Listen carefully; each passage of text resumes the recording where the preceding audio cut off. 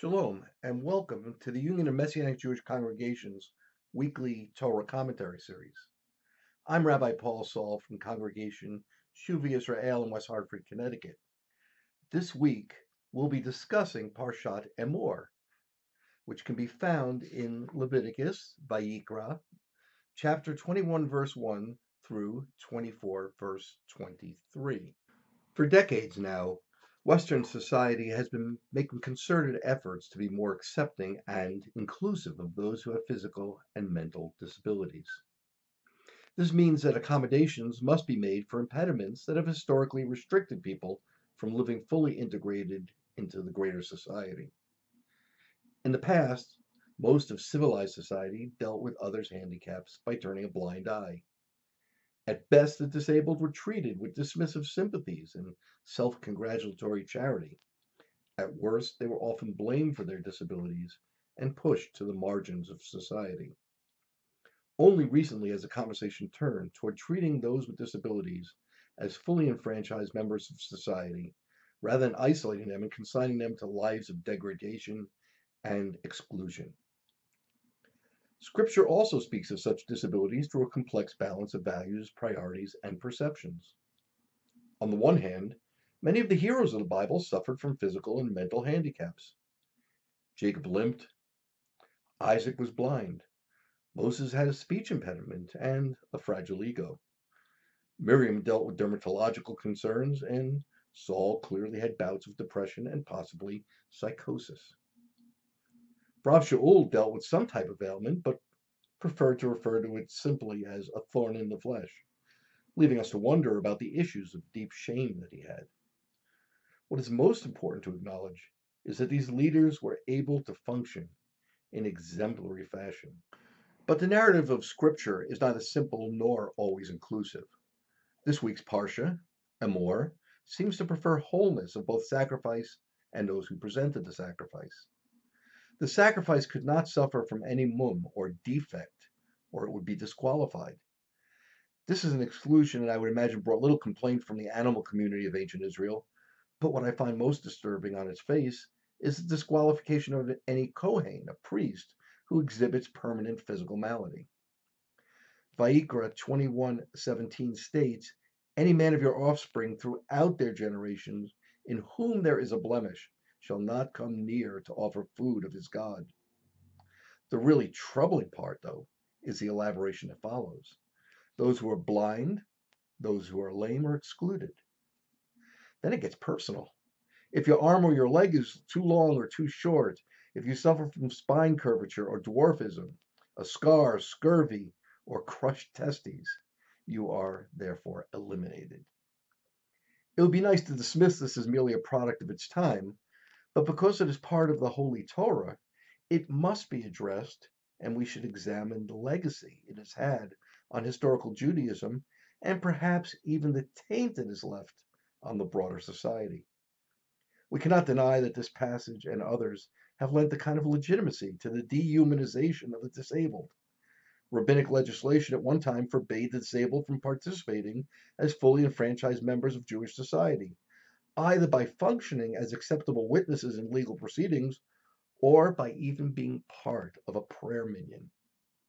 Why? Because Torah said so. Thank God this has been rethought. But in order to wash away the impure legacy of such thinking, we need to continue to discuss and dismiss it as the natural intent of Torah. There's another way, then, to understand this portion of Torah. Rather than merely seeing the service of the Kohen as a privilege of the gifted, we might instead see it as the responsibility of the whole to the broken. Many commentators noted, as I have, the relationship between the exclusions of the sacrifice and those of the Kohanim. They are precisely the same. Sefer HaKanuch, a 13th century exposition of the 613 commandments, notes, and I quote, "There are disfigurements that disqualify a Kohen from serving, and if they are in an animal, they disqualify it from being brought as an offering." End of quote. There's an indelible relationship between the animal that will perish on the altar and the one who takes its life. The slaughterer is forced to identify with the terror of the sacrificed animal and to perform the unsavory task of exchanging one life for another. It should be noted that while specific disfigurements may prevent one from being the slaughtered or the slaughterer, it never prevents any person in the ranks of Israel from bringing a sacrifice. So it's the unfortunate task of both unblemished animal and unblemished Kohen to provide restitution as well as restoration for those who are blemished. It's also helpful to consider the expanded meaning of the Hebrew word mum, or blemished. In the Bible, mum refers to moral as well as physical blemishes, and it's often translated crooked or warped.